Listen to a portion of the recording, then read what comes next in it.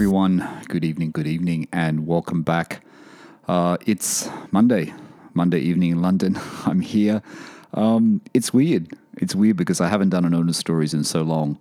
I feel nervous now. Normally sometimes owners come on and they feel nervous. I feel a bit nervous. I haven't done one in such a long time. There would have been an episode before this. I'm recording this a little bit in advance, so they're a little bit out of whack, but there was an episode before this where I would have chatted about what has happened in the past couple of months and where Porsche Cooled is heading from now. So have a listen to that episode if you haven't listened to it already.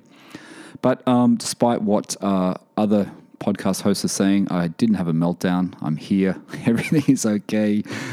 Things just sometimes get in the way and things change. But anyway, we're here, and that's the main thing. And I have to say, I really did miss owner stories. I really did miss chatting to other owners around the world. It's fun.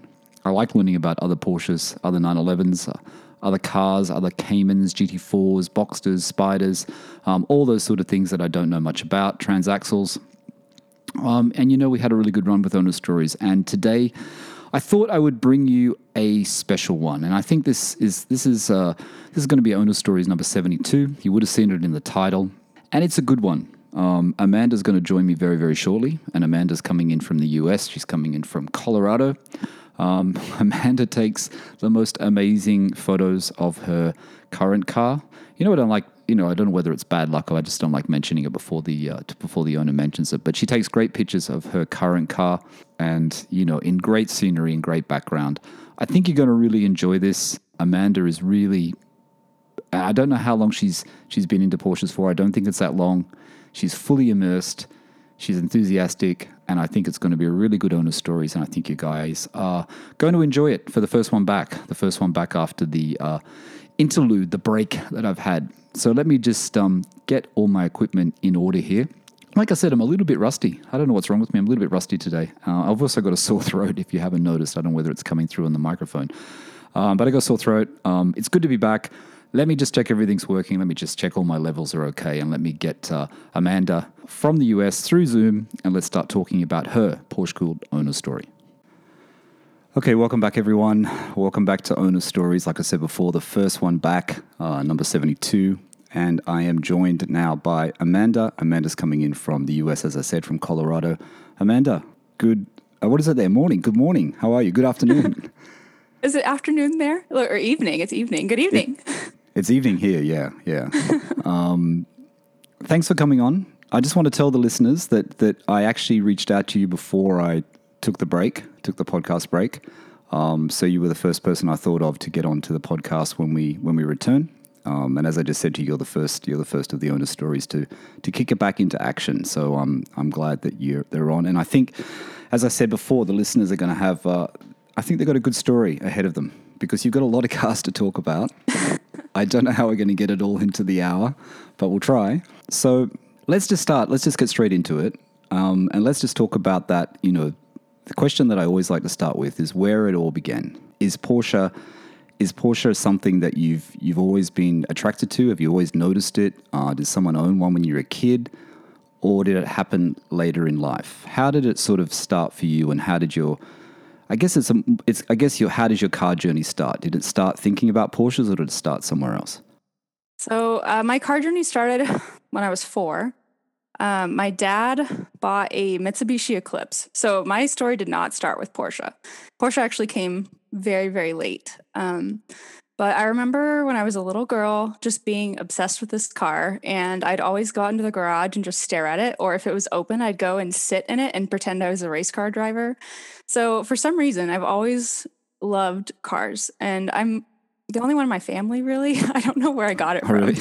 Yeah. But so that started it. And then I didn't really know much about cars. I'd say I really got inspired. This is going to be so embarrassing, but I don't remember which Fast and Furious movie it was because there's like 20 of them now. But yeah, the one where they have 2 Dodge Chargers, like right after they brought the Chargers back, I think it was around 2008.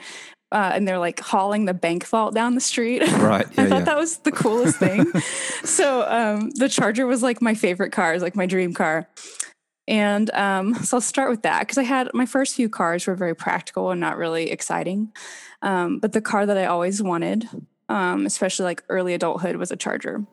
Okay. So in 2013, we got it was a 100th anniversary edition Dodge Charger. It was silver, which is funny because I was at work and we had looked at, I don't know, 50 cars, and I just couldn't find one that I was crazy about.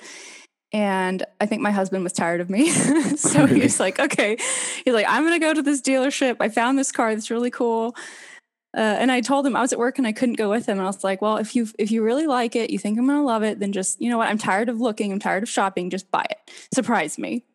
And so I had no idea what he was going to bring home. And I get home, and in the driveway is this beautiful, it was billet silver.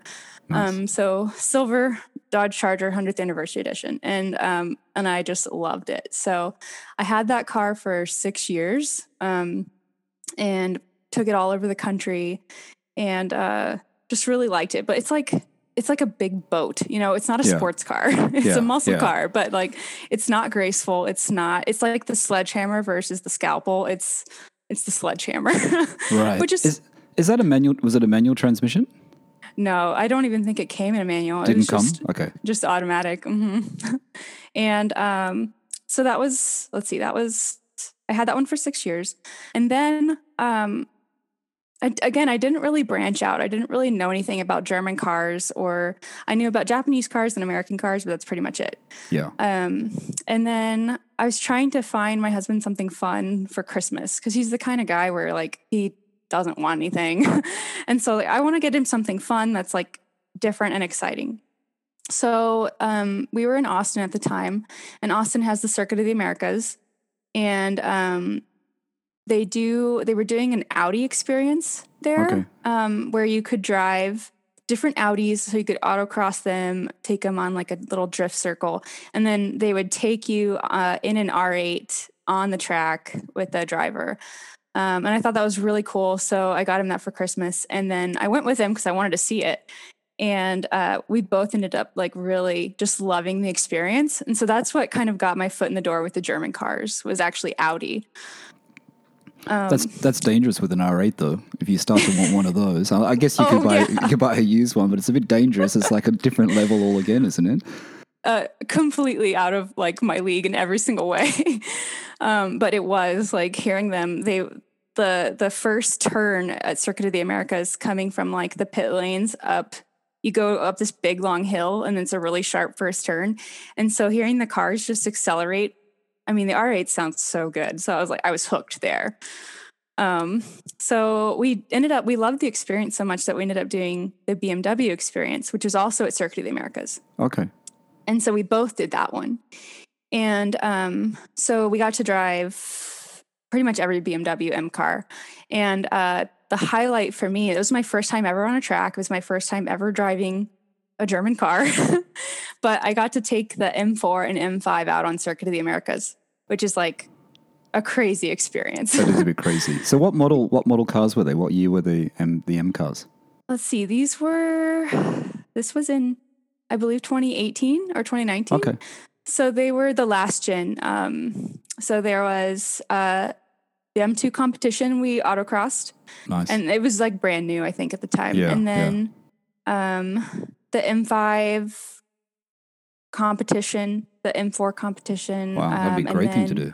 Oh my God, it was so much fun. It was crazy. Definitely made me fall in love with BMW. And then because that's the F80 M3 competition, isn't it? That's a really good one, the F80 series, I think, which is I think you're right. Yeah, which people say is a great version of that car. Yeah, it was very like luxurious. It was kind of weird for me at first because the interior is so luxurious, and then I'm like hammering on this car on the track. But and I was terrified, to be honest with you. I had never, like I said, I'd never been on a track. I didn't know anything about track driving or BMWs really, and it was very overwhelming taking that car to like 150 something on the back straight. Okay, let's go back a bit. So what instruction do they give you then when you do that? Does someone go out with you first and then you go out alone, or you always have someone with you?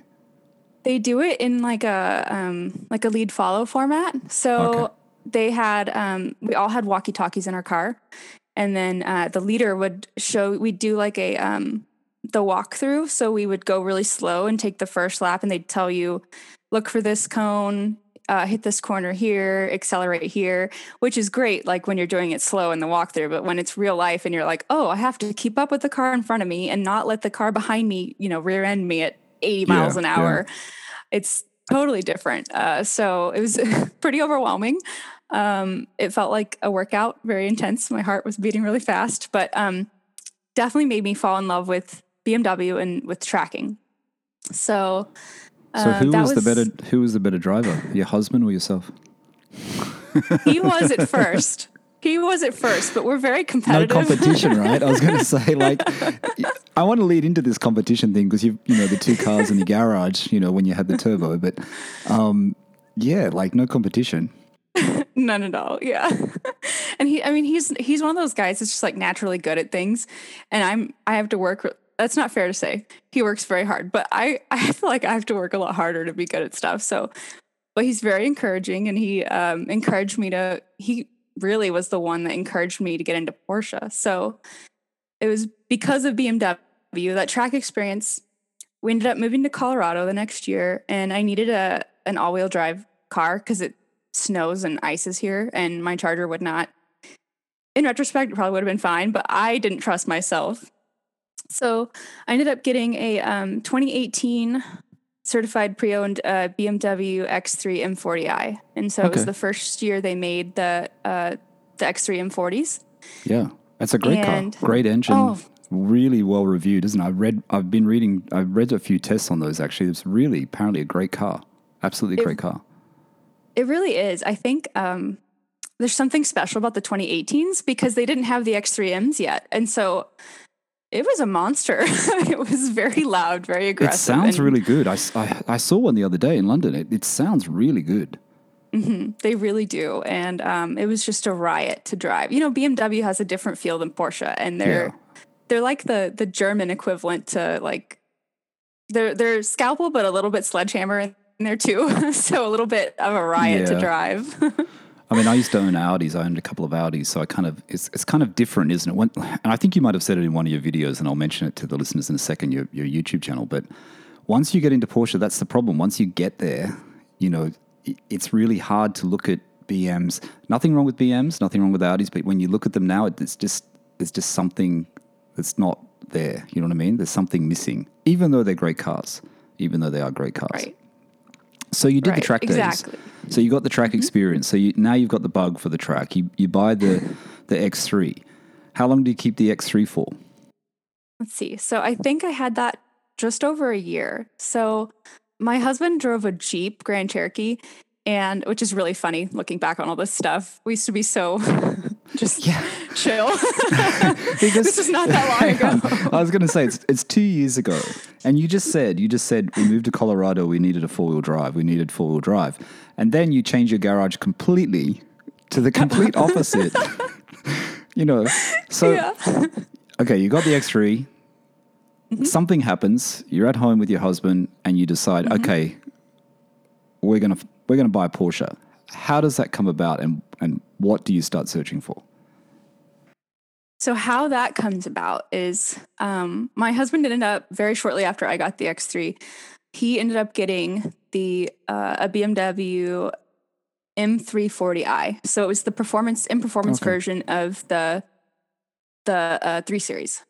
And so we both had in performance cars that were pretty new. And so we took those out to the track, and we tracked both of them. So yes, I tracked my SUV and it was awesome. Was it? How was the handling?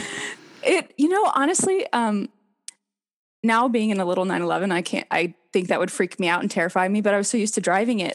We actually got better lap times in the X3 M40 than we did the 3 Series. Oh, right. Which is crazy. But I think the 2018 is just a really special, because I've driven like the 2019, I've driven them every year since, and they just feel different to me. How's the stability on the track, Amanda? How's it feel when you're going around the corners in the X3? Does it feel planted? It does. You feel like you have a higher center of gravity than in a car, obviously, but it feels like it can handle it, and it does. Okay. So shockingly fun. But it was out at the track. So we took our cars out there several times, and it was out at the track that they had two groups. They had a fast group and a slow group, and I was definitely in the slow group. And so the fast group was full of Porsches.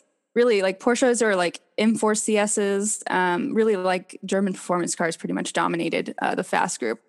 And just hearing. Did anyone say to you, how come you've taken the SUV on the track? Did anyone actually, anyone actually I'm sure there were people making comments. I'm sure some of the people in the Porsches will be making comments. Oh, I'm sure they're like, what is this girl doing? Yeah. She's crazy. She's crazy, and, yeah. I kind of was. So, but it was really, and I think once they saw the lap times, like, and a lot of this is driver dependent. So at this point I had gotten a couple sessions of training on the track. And so like I knew how to track a little bit better than someone who, you can have a nicer car or, a car that's meant for the track, but if you don't know how to drive it, it doesn't matter. So I was passing people that should have beaten me.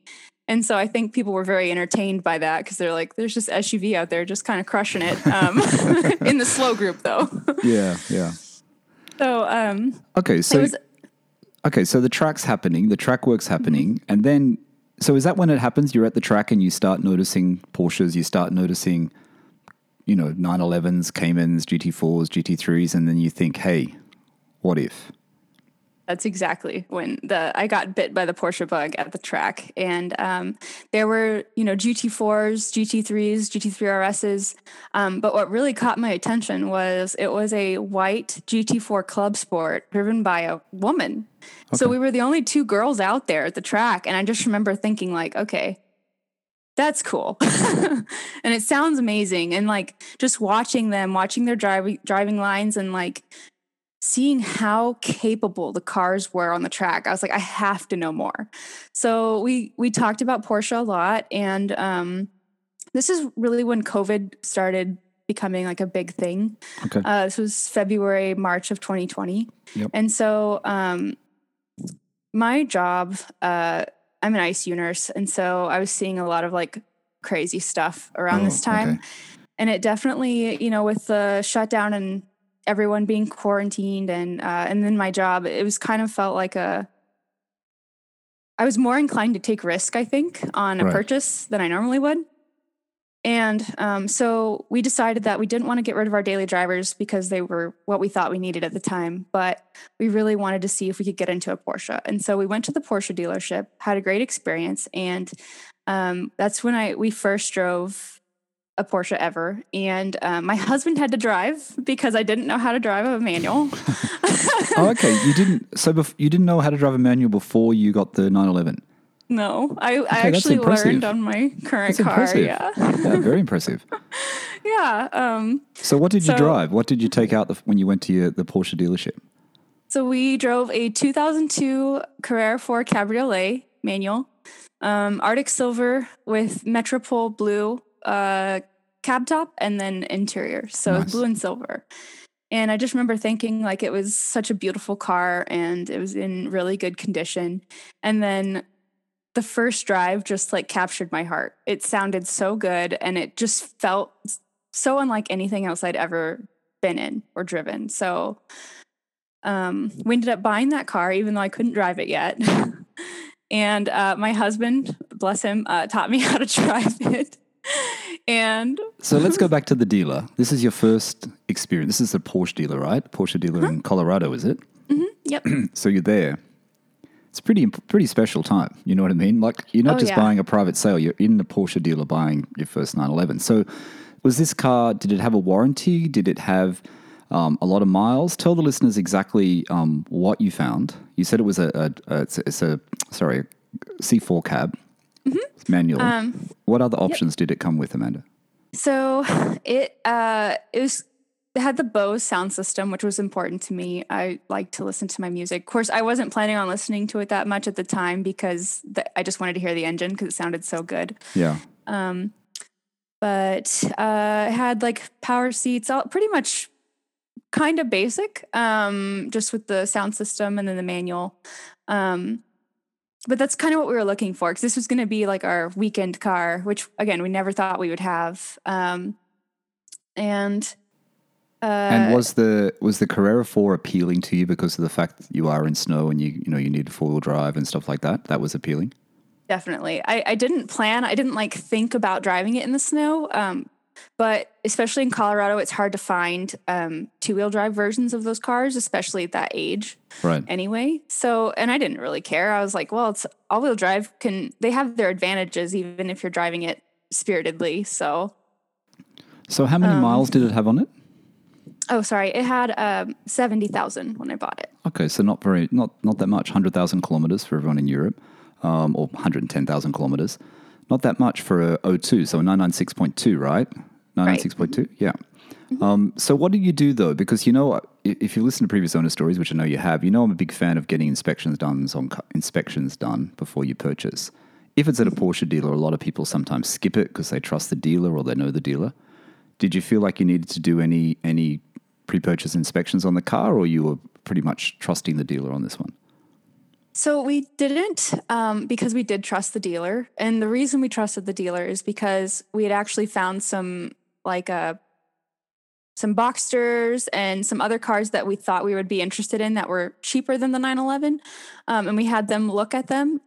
And so they were doing the inspections and they found all sorts of things. Okay. So I trusted their thoroughness and then their honesty, because they would tell us like, well, we really don't, with these cars that we were looking at that we didn't buy, they were like, well, we don't think you need to replace this, but this is something that's definitely a problem and would probably need to be fixed. So they were very honest and fair. So I trusted their inspection.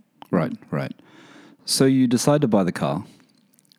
You decide to buy the car on the day. You literally go into the dealer on the day, and your husband and I, you just decide that's it, we're taking it today, or you come back after a week and have a think about it. How does it all work? We did actually come back. So we did it, let's see, I believe it was within a week. Mm-hmm. Okay. We had to really think about it because it was going to be a very unnecessary thing. The other two cars we needed, this one we didn't. This was going to be for fun. So we really had to weigh cost versus benefit. So the other two cars are still in your garage? Mm-hmm. All right. So you pick it up, you go to the dealer. You can't drive stick, you can't drive manual. So I'm guessing you don't drive at home. Right. So how long does it take you to get used to your 996? How long does it take you to get used to the manual and getting used to driving it and getting used to driving a stick instead of an auto, sorry? I'm going to be honest with you. The first month I was all about it, and I was really, I wanted to learn every free day that I had. And then I had a meltdown on a hill. Yeah. On a hill. That's always a place to have a meltdown though. This is so embarrassing. And so then I didn't want to drive it for like a month because I was just like, I can't do this, and I was really doubting myself. So there was a whole month. So that was April. I was good and practicing. And then for about a month, I was busy anyway, I didn't drive the car. And then in May, the weather was getting really beautiful. And I was like, I have to face my fear here. And I love this car. I have to figure out how to drive it. And so it was really May that I finally got kind of used to driving it. And so I would drive it every free time I had. So like when I got off work, I would drive it. I would drive it on the weekends. And then it was about July that I decided that I loved it so much. It was just so rewarding to me to drive that I sold my BMW. Okay. So I sold my daily that, had all this space and was all-wheel drive and was easy to drive for this car that's 20 years old and doesn't have I can't fit, I could fit dogs in the back, but I probably shouldn't. Yeah. And I really put my driving skills to the test because now I didn't have an option. This was my car.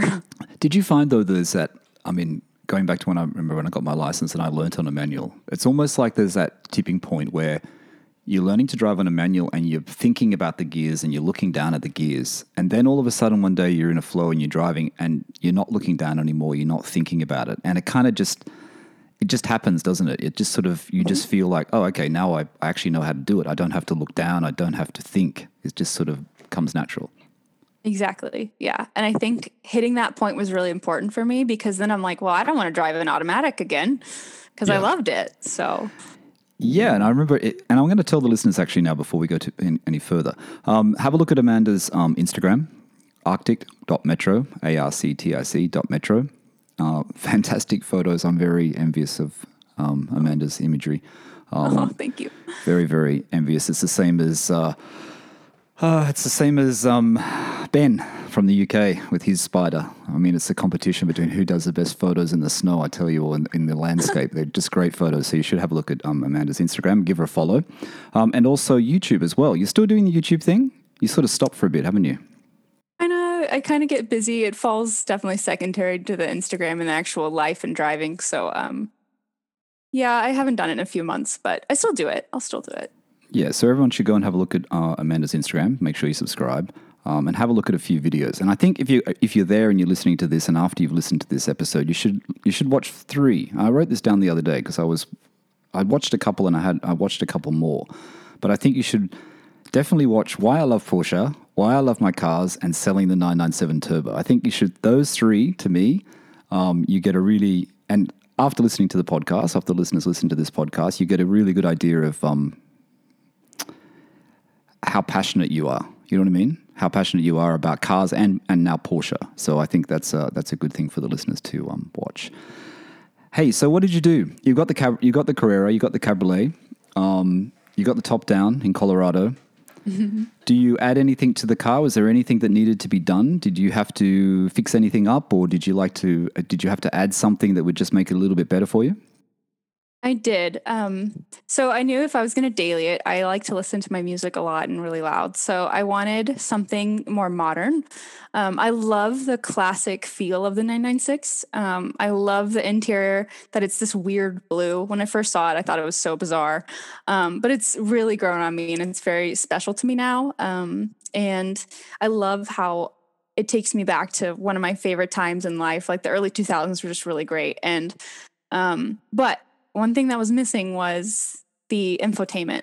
It's hard to go from Apple CarPlay and a BMW to 20-year-old, Yeah. I hope my radio works. Yeah.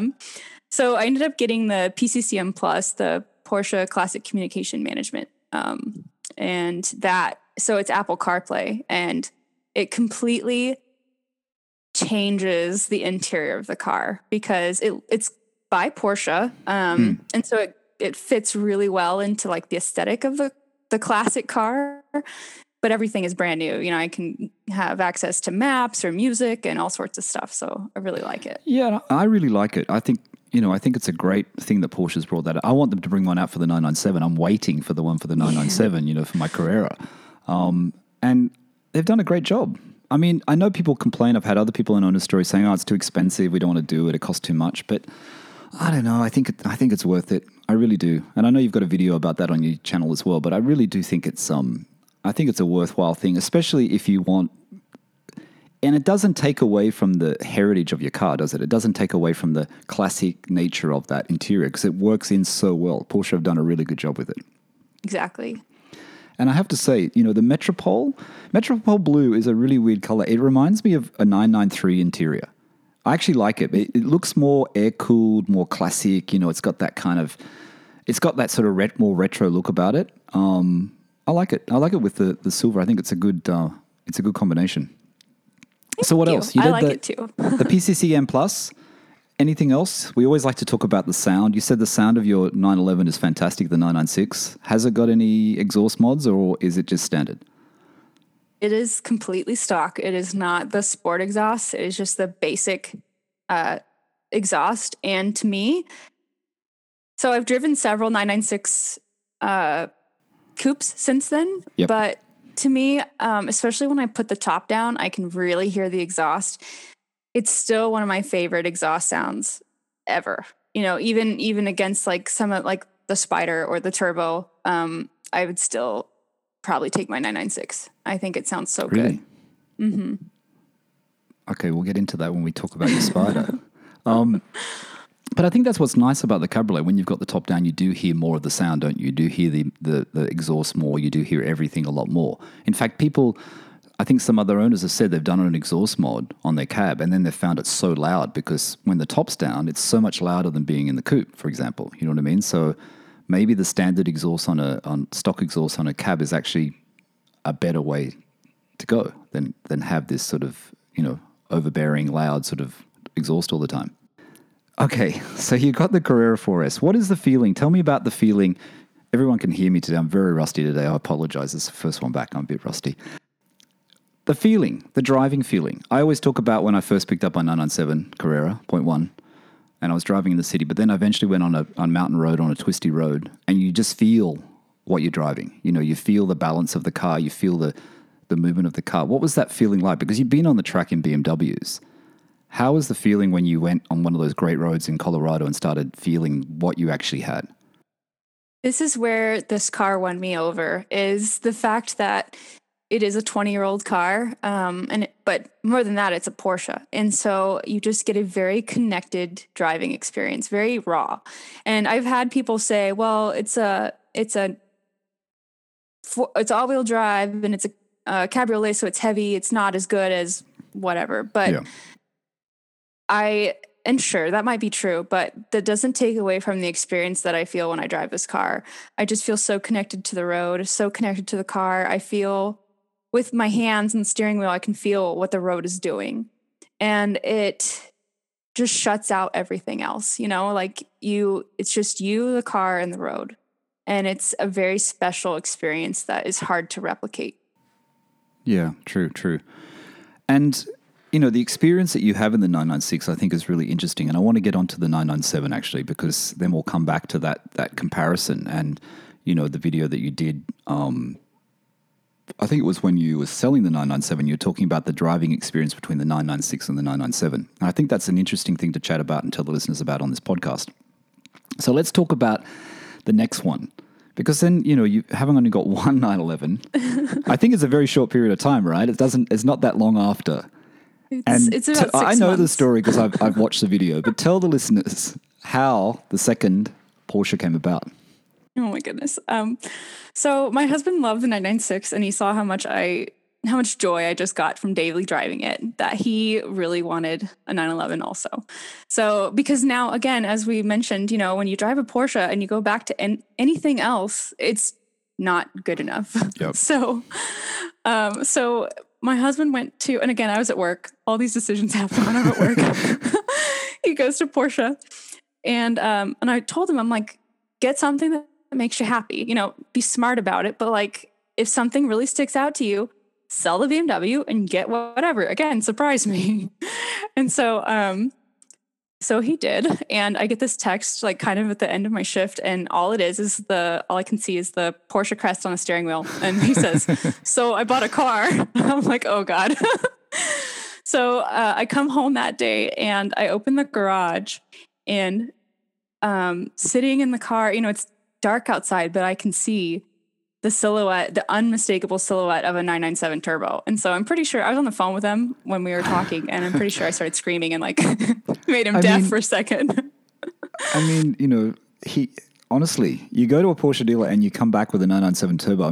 That's just fantastic. And you just say, just buy yourself something.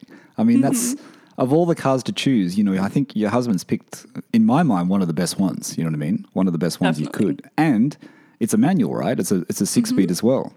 Yep, it's manual. Yeah, so that one is, it's a 2007 turbo manual.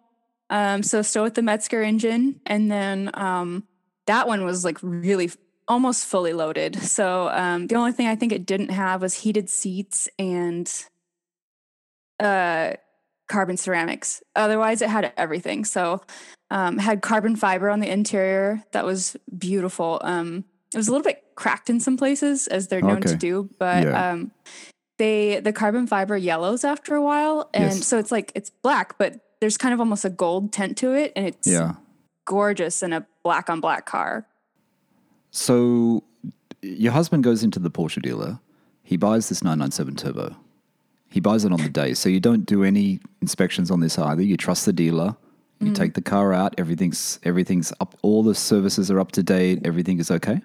Mm-hmm. Yeah, so the turbo was it was in very good shape. I think because beforehand they were really close with the dealership. So on our weekends, if we have, we'll just go and look at cars and talk to them. So We have friends there, and I feel like they might share more with us than they usually would, just because we're friends now. But at least with some people, and so they did. I think they showed us the service that they did, and it was like $9,000 worth of service before we bought the car. Okay. So that the dealership put in before we bought the car. I know they replaced the windshield, and I forgot some of the other things they did, but so it was in really good shape. And we didn't have any issues with it, except for, so we own that one for, sorry, I'm jumping ahead a little bit. But so you bought that what year? You bought that in 2020 or 2021? That was in October of 2020. Mm-hmm. October of 2020. I'm trying to think. So turbo prices then were on the rise, but they weren't that much. But the turbo is not a cheap car. And if you find one in manual and you find one in black, because black is quite a popular color in the turbo for obvious reasons, it's a pretty special find. You know what I mean? So I can see when your husband probably saw that at the dealer or knew it was the dealer, you really do have to jump on it, because even then it would have gone quite quickly, right? It would have sold quite quickly, I'm sure. There was actually another person there to look at it at the same time. Oh, okay. So it's especially that car at that time was very popular. Okay, so you've got two 911s in your garage. Everything's changed. There's no more BMWs. There's no more cars. SUVs. There's no practical cars. You've got dogs. You said you've got dogs. Yeah. You live in Colorado. You bought the SUVs because you wanted a four-wheel drive, but you've got a four-wheel, you've got the Carrera 4, so that's, almost there. Mm-hmm. So how is it now having two Porsches in the garage? Which one? So is your car the Cabriolet, or do you share both the cars? How does that work with your husband and yourself? We take turns. If one of us wants to drive one of them, we just swap for the day. But really, like, the 996 was mine and the 997 was his. We put winter tires on both of them, and so we got it in October, and it started snowing in October in Colorado. Right. So we were daily driving both of them in the snow. And really? To the mountains. Mm-hmm. We put a ski rack. Well, it's one that you can take off and put on. So we could put it on either car, because my Cabriolet has a hard top. But how was you've got the hard top as well. That came with your car. Mm-hmm. Oh, that's a good option. That's an expensive option when it was new, huh? It wasn't an option a lot of people took up, I don't think, was it? But it was quite an expensive option. It was. And I've learned that if you didn't option the car with it, there's like some little holes on the front of the windshield that the hardtop fits into. And if you didn't option the original car with that, you don't have those holes. So you can't go back and get a hardtop. No, I didn't know that. Okay, that's cool. It's cool you've got it, especially where you're living. So hang on, the turbo. I want to go back to the turbo. So you're driving it in the snow. The turbo's got a lot of power. It's a Metzger engine. It's got a lot of power. I mean, I understand your Carrera 4 in the snow is probably more easier to handle. How was the turbo for your husband, or how was it when you drove it in the snow? Was it too much? Honestly, it wasn't. The thing about the turbo is, and this kind of might sound funny, but it's so easy to drive. It's actually easier to drive than the 996 to me, because everything is so smooth. So the 996 has a really tall gear shifter, whereas the 997 has the shorter shifter. And the clutch is a lot lighter. So it's a lot easier to balance your throttle and your clutch and then shift gears. Okay. So to me, it's easier to control the power. Even though it is turbocharged, you don't feel the turbo power until really, I would say, like after 3,000 RPM. So the clutch is lighter in the 997 than the 996? Oh, yeah. Mm-hmm. Really? Definitely. At least in the turbo it was. My 996's clutch is pretty heavy, I think. Right. Yeah, I mean, my friend Marco's got a 996 turbo. He's got a speed yellow one. And I had the pleasure of going in it for the first time when I was back in Sydney at Christmas in January. And he sort of, floored it for a second there. And the amount of power in that car, you know what I mean? My other friend has, Steve, who was the host of the podcast with me, he's got a 997 GT3. And honestly, the turbo just feels so much faster. It really does just feel so much faster. But then it's the usable power thing, isn't it? It's like the 992 turbo that people say, can you use all that power? Is the experience still there? Tell the listeners how the reason why you decided that it was time to sell the 997 and how you compare that to the driving experience with the 996. So I know a lot of people thought I was crazy. We were crazy for wanting to sell the 997 Turbo because, as you mentioned, it is like it's one of those cars that someday is going to be just the car that everybody wants, you know. And so its value is going to shoot up. And Amanda, in Australia, they're almost hitting 300,000 Australian dollars, which is goodness. about 280,000 Australian, which is 200,000 US. And yeah, that doesn't surprise me at all. I already know like how much they're selling. They sold the Turbo for, you know, and it's gonna get crazier, I think, honestly. But yeah, for sure. and it deserves all that attention in that respect. It is an amazing car, and I don't want to make it sound like it isn't. It is. It's the perfect car, and I think that was my problem with it. Is one, the driving experience isn't quite as connected. So because it's a turbo, it's very luxurious and smooth. And I kind of like my cars to feel more raw and just connected to the road. And so you do feel that connection to the car and a little less so to the road in the 997 Turbo. But it wasn't, to me, it didn't feel as authentic as the 996 did. Okay. And then the usable power thing really got to me because knowing that the Turbo had, 480 horsepower and I think for something 400 and something foot-pounds of torque, where my 996 has 300. This Turbo had the overboost function, so the Sport Chrono, and when you press that button, it was kind of hard to get it to work, but it's 500 foot-pounds of torque in a light car. Yeah, that's crazy. It's in an all-wheel drive light car, so it was like a rocket. It was scary launching it, but it was really fun. But to me, to really get all that turbo power, you can't do it legally on American roads. So I have pushed the car and it was on one of my I like to go on really long drives, kind of out in the middle of nowhere where I can't, hopefully don't get a ticket. And so I have pushed the turbo closer to its limits, but I would still say I was probably maybe 50% of what this car could do. I think that was I found that frustrating is because I know it had so much more to give and I couldn't get to it. So that was enough for you and your husband to say, okay, that's it. The turbo is going to go. Yeah. And I think if we didn't have, the allocation for the Spider, so if we didn't have that next car, we would have kept it. Because it is a great car. All right. But so the Spider. So the Spider, you will get into this. You order a Spider. So you had the allocation for the Spider before you sold the Turbo? Yes. So we got that in, I believe, July of last year. July of 2021 is when we got the allocation. We got on the list April of 2021, and then we got the allocation in July. Okay, that's pretty good. That's pretty fast. Mm-hmm. So were you intending at the time when you got the allocation for the Spider to sell the Turbo, or you were thinking maybe we could have three? We knew we would have to sell one of them. And I thought it was going to be the 996 because the Turbo is easier to daily. It's the value of it, despite us. I put 10,000 miles on that car in a year. And everyone thought I was crazy for driving it so much. But honestly, like what we sold it for is a lot more than what we paid for it. And the amount of joy that I got from driving it, it was worth it. But that's a good thing. You know what I mean? Like that's a lot of miles. Mm-hmm. You enjoyed it. You now know the different, you now know what you prefer in a Porsche, in a 911 even. You know what I mean? And we always harp on about this, the base Carrera is the best one. The base Carrera is all you need, whether it be a 991 or a 992 or 997, 996. It's because you have to push it to get more out of it. You know what I mean? You don't always want that 992 turbo or 996 turbo or 997 turbo power. You just want the experience. You know what I mean? Exactly. And I've always spoke about that with my car, Amanda. It feels fast enough. Of course, when I'm following a 997 GT3 and a 996 Turbo, it doesn't always feel fast enough. But in general, it feels fast enough.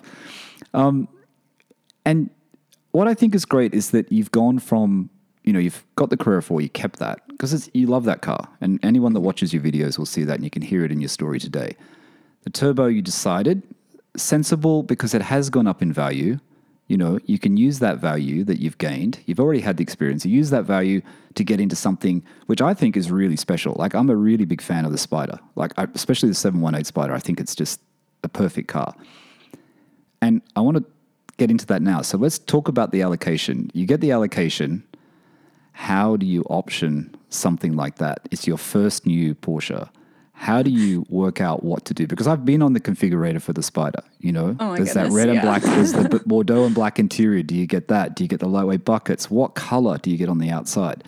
Tell the listeners how you went through that process. So I'll start off with saying that the way we fell in love with the Spider and we knew that we wanted one was we drove a 981 Spider. It was white with black wheels and then the black and red interior with buckets. And it was beautiful and we loved it. And the 981 has a very special sound. It's probably, again, one of my favorite exhaust sounds. It sounds different than the 718. And we really loved that car, but I think this was shortly after we'd bought the turbo and we're like, well, we're not going to get this because we just bought the turbo. And at that time it was still like, to us, it was expensive, and which is funny because now the market's just ridiculous. But so the reason why we ended up going with a new car instead of buying we would have wanted a certified pre-owned one probably, because when you have cars without warranties, even though our cars have been pretty good to us, there's just comfort in knowing that you have a warranty. Yeah. So we were looking at either CPO or new, and the certified pre-owns, by the time we were looking at actually buying one, they cost as much or more as a new one. And so the dealership that Porsche Colorado is our dealership. They don't mark up their cars. So we could actually get a brand new Spider that we designed and built for cheaper than we could buy a used one or a new one. And that just made, financial sense. And then it was exciting because, okay, if we secure this allocation, we can pick whatever we want. Yeah, exactly. So that's what we ended up doing. Got the allocation, which we're very grateful for and honestly shocked about. But yeah, it's very cool. Yeah, we knew that we knew the interior. So we knew that because we spent like hours just sending each other things that we had built. It's ridiculous. But we knew that we wanted the red stitching and then the black. So with the Spider, whenever you build a Spider, the inserts on the side, like the door, and then where the the cup holders are. Yes, that's the trim. The trim. There we go. That's the body color of the car. And I know I didn't want that. I wanted the interior to be very simple. So like black and red pretty much. And then I just really liked the red seat belts. And I think I wanted the red. Let me go back. It all starts from the discussion of, do you want PCCBs or do you want steel brakes? Yes. And the Spider is a GT car, very capable of tracking.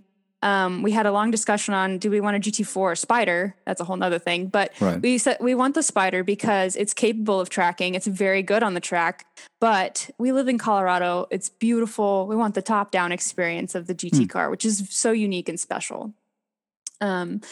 So we were talking about it and we're like, do we really need ceramics on a car that we are going to track, but not all the time? Yeah. And it just didn't make sense at the time to spend that kind of money because it's a very expensive option. Worth it, but expensive. So we went with the steel brakes. So that started the color theme there. And then so the red stitching, red seat belts. Sorry to interrupt. Can you get the steel brakes in black? Is that option on the Spider? You can. Mm-hmm. Okay. So you can get them in black if you would like. And a lot of people have optioned the Spider with black brakes, especially in the color that we ended up picking. Red is actually an unusual color combination with the color we ended up picking. We were between, so black trim, sorry. Yes. So pretty much just red and black on the inside. And then on the outside, we knew we wanted the black wheels because that just looks so good. And we were thinking probably a lighter color. So either between GT Silver, which I love GT Silver. Yeah. It looks great in the Spider, the GT Silver. It really does. Ben's Spider is beautiful. Yes. Hello, Ben. Yeah. Hi, Ben. And so the black would look really good with GT Silver. But I also really liked that Carrera white Spider that we drove. So that car was actually of heavy inspiration for our car. And so we were kind of debating between GT Silver or white, and we were actually leaning towards GT Silver when the 992 GT3 got announced and Shark Blue was announced. And then we found out that Shark Blue was available in the Spider. And like literally that day, we were like, oh, that's such a cool color. Let's do that. So we ended up going Shark Blue with the red stitching, red seat belts, and the red brake calipers. I've only seen one other car. Actually, even the interior is different. So I've actually only seen one other car that has the Shark Blue with the red brake calipers. So you have the satin black wheels or the gloss black? Comes in. They're satin black. Mm-hmm. Satin black, nice. And how did you get rid of that? Because I agree with you. That color coding trim that they put inside the Spider when you're on the configurator is not very nice. I don't like that either. How did you get rid of that? You have to option carbon or? Mm-hmm. Well, so again, with the carbon, we're like, well, we've had a Porsche with the carbon fiber and it is beautiful. It really, really is. But do we need that? No, because we're already... Oh, buckets. We option buckets. Okay. Because we really love the buckets are hard to get in and out of. Absolutely. There's no graceful way to do that. Yeah. But once you're in them, they're really comfortable, actually. And I've driven them we're actually going to go on like a 10-day, 3,000-mile road trip in the Spider this summer. So then I can really give you an idea of whether they're comfortable or not. But I've driven it for about a 8-hour day, and I felt great in them. Really liked the buckets. So felt that we didn't need to option the carbon fiber. It would have looked amazing, but we ended up going, I wanted black though. So we ended up getting the black brushed aluminum for the trim. Which is a good cost, right? It's a bit cheaper and it still looks really good. I think you've done I think you did a really good spec. I want to come back to the color. But I think you've done a really good spec because I think I would do the same. I don't think, and I think a lot of listeners would too, I don't think you'd spec the ceramic brakes. And if you're doing track work, you want steelies anyway, right? You want steel brakes because you're going to be replacing them a lot. Exactly. And then if you're going to spend the money on something that's expensive, you would get the lightweight buckets because the Spider with the GT buckets is just with the lightweight buckets is just perfect. It is. It's perfect. Shark Blue. And I haven't hid this before. I said it on the podcast before, and I may not have corrected myself afterwards because I might have stopped the podcast. I can't remember. I've never been a fan of it.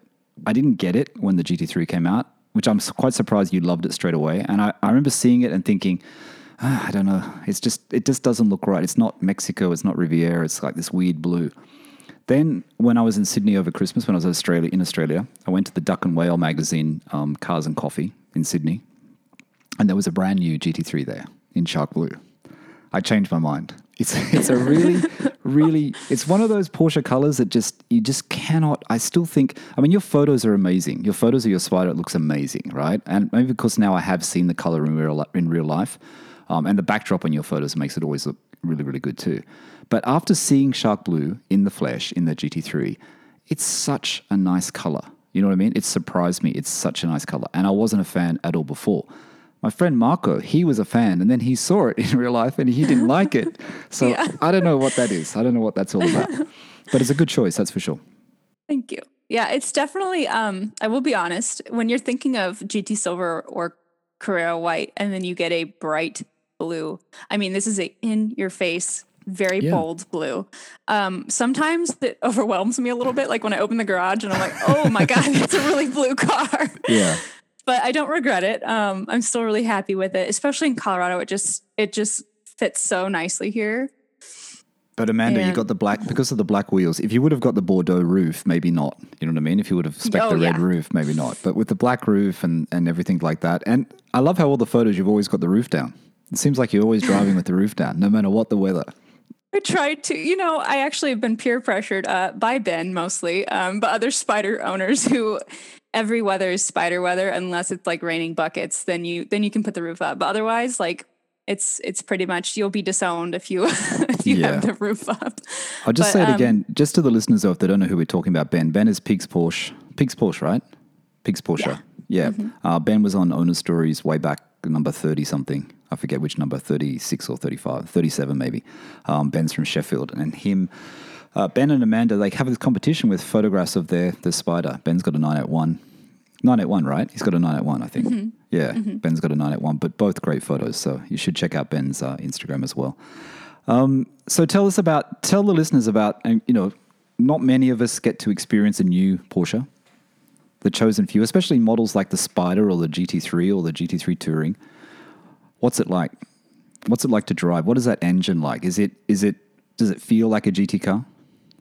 Absolutely. Yeah. We've done the Porsche Experience Centers in Atlanta and LA, and we've gotten to drive. My husband actually drove a 718 Spider manual at one of the Experience Centers, and then I drove a PDK GT3, a 991.2 GT3. So we've both driven GT cars on the track, and the GT3 blew my mind and the Spider blew his. So we knew what we were getting into when we were looking at a GT car. But to have your own is really humbling, I'd say, first of all, and then overwhelming sometimes because you know what the car is capable of, you know, the history behind and just the effort that is put into these cars. One thing I love about Porsche is they're very precise. Nothing is done by accident and nothing is halfway done. You know, nothing is done halfway. And so the Spider is just completely buttoned down, tight, purposeful. And you feel it when you see the car, and then you really feel it when you start to drive it. It's not, the suspension isn't so stiff that it beats you up, but it's very, again, purposeful. And so you just feel tight on the road. I mean, you might as well be 2 inches off the road. And everything is one of my favorite things about Porsche GT cars is the steering. Specifically the steering wheel, everything about it, the size, the diameter, and then how direct the steering is. And so you just feel like this is going to sound so cheesy, but like you're one with this car, and you have the same purpose, which is to go fast around corners and to enjoy it, you know? And, but is that the seats as well? You think those seats have a big part of it, don't you think? Like from jumping out of my Carrera and jumping into Steve's GT3, that time I drove his GT3 with the lightweight buckets, it's not just the gears or it's the seats. You feel like you really do feel like you're one with the car. I know it's a weird thing, but you not feel like you're sitting on the seat, you're in the car. You know what I mean? Exactly. It makes such a big difference to the driving experience. It really does. Yes. Especially because you can feel more. I think it has to do with feeling. You can feel more of the road, and then you're just locked in. So it's an incredible experience. And then I know everybody complains about the gearing in the 718. Yes, I was going to ask you about that. You know, I thought it would bother me more, but I feel like the turbo the second gear was pretty long in the turbo. By the time, you know, first gear would last like a split second. And by the time you're at the top of second gear, you're going 60, which is the same in the Spider anyway. So it's funny though. This is what a lot of people say, isn't it? Like all other 911s are kind of like this. It's not like just the Spider or the GT4. It's like, it's just there. It's there in old air cools, and the old 930 turbo has the same similar gearing. You know what I mean? Like it's no different. What is the, and I know this is a really hard comparison, but you've got the Spider, you've been in the 996. I guess the comparison is more with the turbo. How is that feeling though? Because now you're in a mid-engined Porsche compared to a rear-engine Porsche. Mm-hmm. Do you notice the difference? Are you feeling any difference from those feelings of when you drove the turbo and your car to the Spider? Absolutely. The mid-engine, well, one, the sound is obviously very different and it's right next to your head.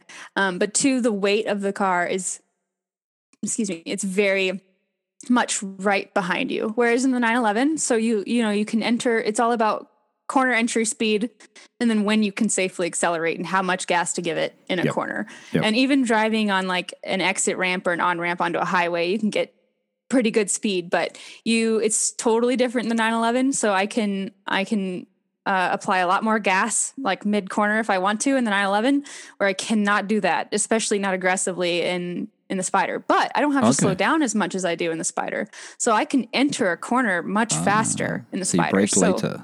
Mm-hmm. Okay. And so it's, especially on really twisty roads, the Spider just eats up those twisties and just, you feel like you barely have to brake, honestly. Okay. It's pretty wild. But you do have to adjust the way you drive. You're adjusting the way you drive compared to which car you're in. Do you often forget? So. Do you forget when you're in the 911? You forget to brake. It's like I should have braked at that point, and I'm a bit late into the corner. That awful feeling when you're in a 911 and you realize you should have stopped a little bit earlier. And you feel like you're going to overshoot that corner. You know that feeling? Sometimes we all get that horrible feeling. It's like, I haven't really done that. I think And this might be just because when I get in the 996, it feels like you said, like kind of retro and old school. And so that like seeing it reminds me like, hey, the weight's in the back. Don't do that, versus like getting in the Spider. It's a brand new GT car that's bright blue. And I'm like, so visually, this sounds really silly, but visually it reminds me where the weight is. And then just driving the car, especially the steering wheel and the steering, I just remember mid-engine, don't do that. Yeah. What about anything you don't like about the Spider? Is there anything you've come across since you've owned it that you don't like as much as what you thought you would? Honestly, no. I can't think of a single complaint about the Spider. It has exceeded every expectation, and I had high expectations anyway. For me and for my husband too, trading the turbo in for the Spider was the best thing we could have done. It was a really good decision emotionally and financially to keep the 996. And then the Spider is more what we are looking for in a car. So the turbo is excellent. It's the perfect daily drivable sports car, but the Spider is something special. It's something. It is, isn't it? It's special. It's not a Boxster. It's not just a Boxster. It's not just a Boxster with humps. It's completely different. You know what I mean? Mm-hmm. Right. It's weird. It's like the appreciation of the Spider it's taken a little while to happen, hasn't it? I mean, from the very first generation, the 987 or whatever, 987 mm-hmm. and then 981. 981 was obviously a better one. And then now the 718 is just perfection almost. I mean, you see them, they're just beautiful. They really are a beautiful looking car. They're bigger than what you think too. I always think they're not that big, but they're actually a lot bigger when you stand next to one. You think, hey, this is quite nice. It's the side as well, where the fixings are for the top, how it just sort of it feels flat or it feels wide there, a lot wider than what I thought. And the interior, the quality is just beautiful. I saw one only just recently in Sydney, but it had the red and black interior, Bordeaux and black interior. Mm-hmm. So 996, you got the Spider. Do your husband and you have to fight over who's going to be driving the Spider, or you just sort of change over, or are you still, is the 996 still your favorite, or is it the Spider now? Oh, that's a hard question. I was thinking about that today actually, because I know it seems so silly. Like this is a brand new, we built this GT car versus honestly, the least sporty 911 probably there is. 996, but they both offer just a very similar, you get the same benefit from driving both of them, like as a driver, is you get that connected, authentic, raw driving experience. You can obviously push the Spider. I mean, I have gotten nowhere near the Spider's limits. And I think it'll take a track to really, really push it and see. But whereas the 996, I've gotten pretty close to the limits, I think, a few times. So when's the track experience happening? So summer's coming. Mm-hmm. You taking it out on the track? Is this the plan? Yes. So we have a couple, actually we have 3 local tracks that we can go to. The one that we've been to the most, we'll probably take the Spider out again. And so it's not super competitive to reserve, so we haven't actually nailed down a time yet. Right. But we plan on taking it out probably 2 or 3 times, so not a ton, but track insurance for a brand new car is really expensive. Yeah. So how are you going to protect that beautiful paintwork? Oh yeah, I got full PPF on it. Oh, you did? Okay. Yeah. So I couldn't resist I know a few Spider owners have they won't drive their car, or GT4, they won't drive their car until they get it fully PPF'd. But I couldn't help it, and so I drove 500 miles in the first week, and then went and got it PPF'd. When I took it to the detailer to get it PPF'd, it was covered in mud. Oh, really? The whole back wheel and wheel well, and then part near the rear diffuser was all just muddy because I took it out in Colorado. And wow. So they had to do a full detail and paint correction before they put the PPF on. They did. Mm-hmm. It's expensive PPF, isn't it? I didn't realize how expensive. I don't know how it is in the US. I got a quote when I was in Sydney just to do the front of my car because I had my bumper respray because there was some damage, and it was 3,000 Australian just for the front end. So what's that? 2,000 odd US. That sounds about right. I think it was this detailer gave us a little bit of a discount because we had used them before for the turbo. But I think it was around 5,000, I think, right. for the whole car. For the whole car. Yeah, that's about right, I think. Yeah, I think it's about that same price in Australia as well. Okay, so you got the two. I'm going to get onto this because I know there's a story here coming. The perfect two-car garage, is that what you have at the moment? Or is there something else that you're thinking about, which you'd have to probably sell the 996 for? Oh, yeah. So what comes next, Amanda? What comes next? Oh, so the perfect two-car garage is the Spider. Just can't sell that one. It's going to stay with us forever. And then a GT3, especially after I drove the GT3 on the track. There is nothing like a GT3. So that would definitely be the perfect two-car garage for me, I think. Which generation?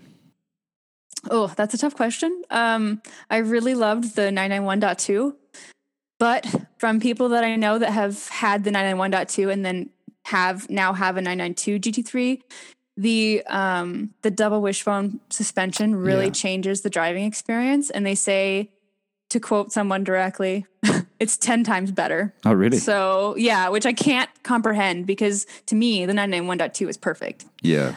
That's the one I would look at as well. That's the one that I always think is the one to hold out for, to get that one. Manual 991.2.2. Mm-hmm. Exactly. With the wing, though. I'd get the wing. The Touring is great. It's beautiful. But if I have a Spider, then I would like the wing on the the GT3. Yeah. It's a tricky one, isn't it, with the Touring and the GT3, the wing or non-wing. But I think you're right. I like the Touring. I can see what's good about it. And I have been listening to, Spike's Car Radio. They've just picked up a Touring and they were talking about it. But I don't know. I think some people buy some 911s for the wrong reason. They're not really buying the car that they should buy. You know what I mean? They were talking about the Touring to use as a daily around the city sort of car. I don't think it's still that sort of car. It's still a GT3. It might not have the wing, but it's still a GT3. And I guess it's like your turbo experience, right? You buy this car, but you can't enjoy it fully, to what it should be. So, but if you're getting the GT3 and it's going to be your track car and it's going to be your fun car, I think you can't go wrong with either. I think I'd probably go with 991. I'd go for something a little bit cheaper, save a bit of money. Yeah. Yeah. Both of them are kind of way above me right now, but someday. Well, the 996 is appreciating in value. Don't forget that. The 996s aren't going down. They're going up. That's true. Amanda, we're almost at the end. I always like to keep these to about an hour. But let's just talk about your favorite drive. I always like to talk about, and I know you go on a lot of drives, and I know you probably got lots of drives planned. Someone's coming to Colorado. Where should they take their Porsche or sports car? Where should they drive? Oh my goodness. One of my favorite roads is Highway 67. So it's kind of near Colorado Springs and Denver. It's to the west. So those cities, they call them the Front Range of the Rockies. They're not in the mountains yet. And when you go a little bit west, that's when you hit that Front Range of the Rocky Mountains. And so it's really not that far. It's about maybe 50, not even. We'll just say 50 miles away from Colorado Springs or Denver. And it's not a very populated road. It's a 2-lane road. And it is one of the most just fun. It follows along this beautiful creek, and you're in the mountains. And the top down, you can hear everything, and the exhaust note just echoes against the mountains. So it's very loud and just Fantastic. Wonderful. But the best part is just how twisty the road is. I mean, it's just a dream to drive. Right. So that's probably my favorite road. And then I haven't actually been out to Telluride yet. So that's in southwestern Colorado, but that's one of my trips to do this summer. I've heard that one's really good to go out there as well. But there's just so many. Colorado's such a diverse and beautiful state with a lot of fun roads, mountain roads. Yeah, so. It looks like it. Looks fantastic. And you've got the great cars to do it in. Yeah. And you can do it together as well. You take both cars when you go on these road trips? So normally I don't, just with my schedule, I work just crazy days. So normally we don't, but sometimes we do, and we will take both of them out. And it's really fun to have the 996 with the Spider, but very different, but we do. And when we do it together, we don't go on as long of trips. I just love those really long road trips. Yeah. Yeah. Where I spend like 8 hours in the car. My husband's not quite so patient. Really? He doesn't want to do that long? That's a long time. 8 hours that's a good drive. It is. It's a good drive to clear the head, that's for sure. Exactly. Yeah. Yeah, exactly. All right, Amanda, what else? Is there anything else you'd like to share with the listeners before we go? I think we're at the end. I think we've covered a lot of... I can't really think of anything. It's just, I think one thing I would like to impart on people, and of course, if they're listening, I'm sure they already have a Porsche, but... Not always. No, a lot of people who are looking for Porsches listen to the podcast. That's good, because I think I don't have enough good things to say about the 996. I think especially for how much they cost compared to the 993 or the 997, you can get so much for your money still, even with them appreciating. And the value and the joy that you get from these cars is irreplaceable. They're worth what they cost. And they're just... Cars are something special, especially to people like us. And the 996 is very special to me. So that's it. Yeah, it's the whole experience, isn't it? I mean, it's the people. And most people are great. Most Porsche owners are great. I mean, there's That's great true. experiences, great community. Absolutely. There's so many things you can do with your car. That's the other problem. The money you could spend if you really wanted to go crazy. There's so many options and things you can keep adding even after you bought the car. Very true. But it's that experience. And like I said, you've had that experience. You had it with the turbo. You decided that wasn't enough. You got the Spider. It's a better experience. You've got a great car. It's your car. You've optioned it. It's fantastic. And I love those images. I really do love those images. They're fantastic. Thank you. That means a lot. I appreciate it. All right, everyone. Make sure you go and follow Amanda, arctic.metro. I'll put the link in the description, and also go and look at her YouTube channel, subscribe, and like I said, watch those videos that I mentioned before, the Love Porsche 1, the Love Cars, and Selling My 997 Turbo. I think you have one about the PCCM Plus as well, don't you? When you were fitting that, I think, yeah. Do. It's not great quality, but It's the not great information's good. No. It's all dark in my garage. Yeah, it was my first one. I was going to say to you, YouTube, I mean, I don't really post videos so much anymore on my YouTube channel, but it's a weird thing, YouTube, isn't it? It's very hard to do at first. People don't realize how it is very, very hard to just stand there, sit in front of that camera and just talk to yourself, really. It really is. Yeah. And especially that one, I wanted to make sure the information was accurate and good. And then I wanted to make sure my presentation was decent. And so I recorded it like 10 times. It took me so many hours. But yeah. It's all worth it in the end. It's all worth it in the end. Amanda, thank you so much for being on Owner Stories. I really, really enjoyed our chat. I really appreciate it. Thanks for taking the time out today. It's been great. Absolutely, Michael. And thank you for taking the time for me. And it's been really, really great. I really appreciate, I know it's a lot of work to do everything that you do with the Instagram and the podcast and just everything, but you bring a lot of joy to people. So thank you. Thanks, Amanda. Much appreciated. All right, everyone. That's Amanda coming in from Colorado in the US. 02 Carrera 4 cab 996 manual 2022 718 Spider, even more special in shark blue. One of my favorite colors now, in manual as well. And that's about it. Thanks for listening to the Porsche Cool podcast. Bye for now.